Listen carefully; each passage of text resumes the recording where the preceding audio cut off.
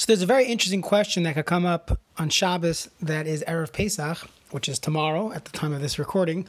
So everyone's trying to figure out what they should be eating. Many people are going to eat chametz and figure out how to get rid of it. There are those that are just going to use egg matzah, brought down in the Igros Moshe. Many of the Litvish poskim say that this was the classic minhag people would do. Every time Shabbos was Erev Pesach, they would eat matzah ashira, egg matzah. We would customarily treat it as chametz and not eat it after the 4th hour, but you could eat it and use it for your Suda Friday night and Shabbos morning when you're eating before the Zman. So the question that could come up, hopefully this doesn't happen to anyone, but it could come up that you wake up tomorrow, Shabbos morning, you wake up at 10 o'clock. And let's say Seif Zman in your city is 10:30, 10:45, and you have limited options now to eat your meal now at 10 o'clock. Besides for your early morning chalent might not be good for you, that you just woke up. But there's a halacha found in the Gemara in Brachos, Leisoichu al hadam, a person is not allowed to eat before davening. Some of the Rishonim learn it's actually an Issa D'Oraisa. So to eat before davening, that's not an Eitzah. There's even a question if you could eat before Musaf, but let's just talk about Shachars. What about skipping the meal entirely? And I'll eat fruit. I won't eat chametz. I won't wash till after I daven. I'll finish davening 11 o'clock. And maybe I'll eat fruit. So there's a halacha that you need to eat shalosh sudas on Shabbos.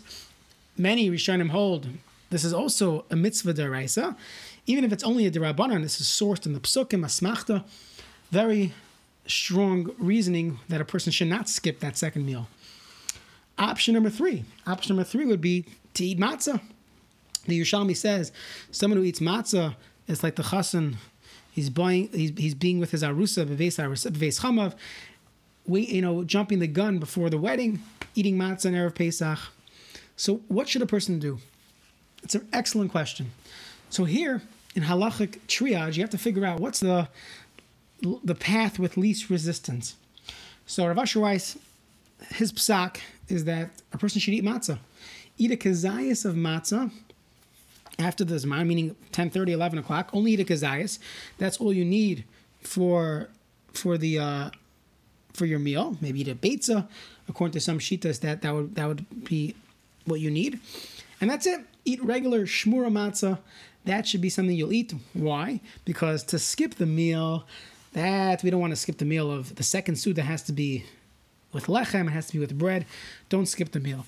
To eat before davening, it's a serious issur to eat before davening. Some people joke about it and they'll have their donut on the way to shul, Shabbos morning or whatever, in the car. A person's not allowed to eat before davening. There are certain times where a person, mishum chayla, you're sick, you could be mekel, but to give up psak, to wash, have your Shabbos Suda before davening, that's not appropriate. And he says the best thing to do is to eat matzah.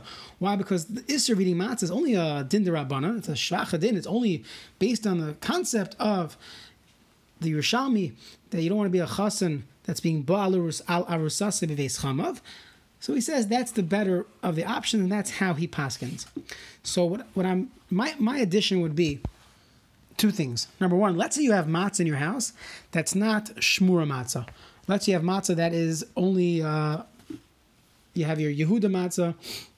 It's called matzahs pshutais. It's not shmura matzah. So the truth is, I once gave a halacha shir on this. You could find it on one of my podcasts. That technically one could argue these things are shmura on a b'diavad level. It's definitely shmura mishas lisha from the time of eating it, and according to some Rishonim, that's enough to be called shmura. But many would hold that's not called shmura. So that would be the better option because there's a discussion in the Rishonim. Since I cannot use this for the Seder, although you could because it's technically shmura, but since if it's not shmura, you cannot use it for the Seder, so maybe there's no problem of eating it on Erev Pesach. So some Rishonim say that. We paskin still don't eat it on Erev Pesach, but in this case, that would be better than eating your regular shmura matzah.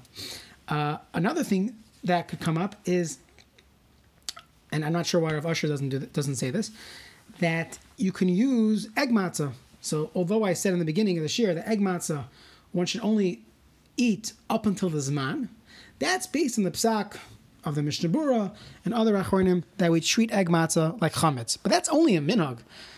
The Aruch HaShulchan in Siman Taf Mem Daled and some of the other achronim say that no, one could eat egg matzah all the way until most of Erev Pesach.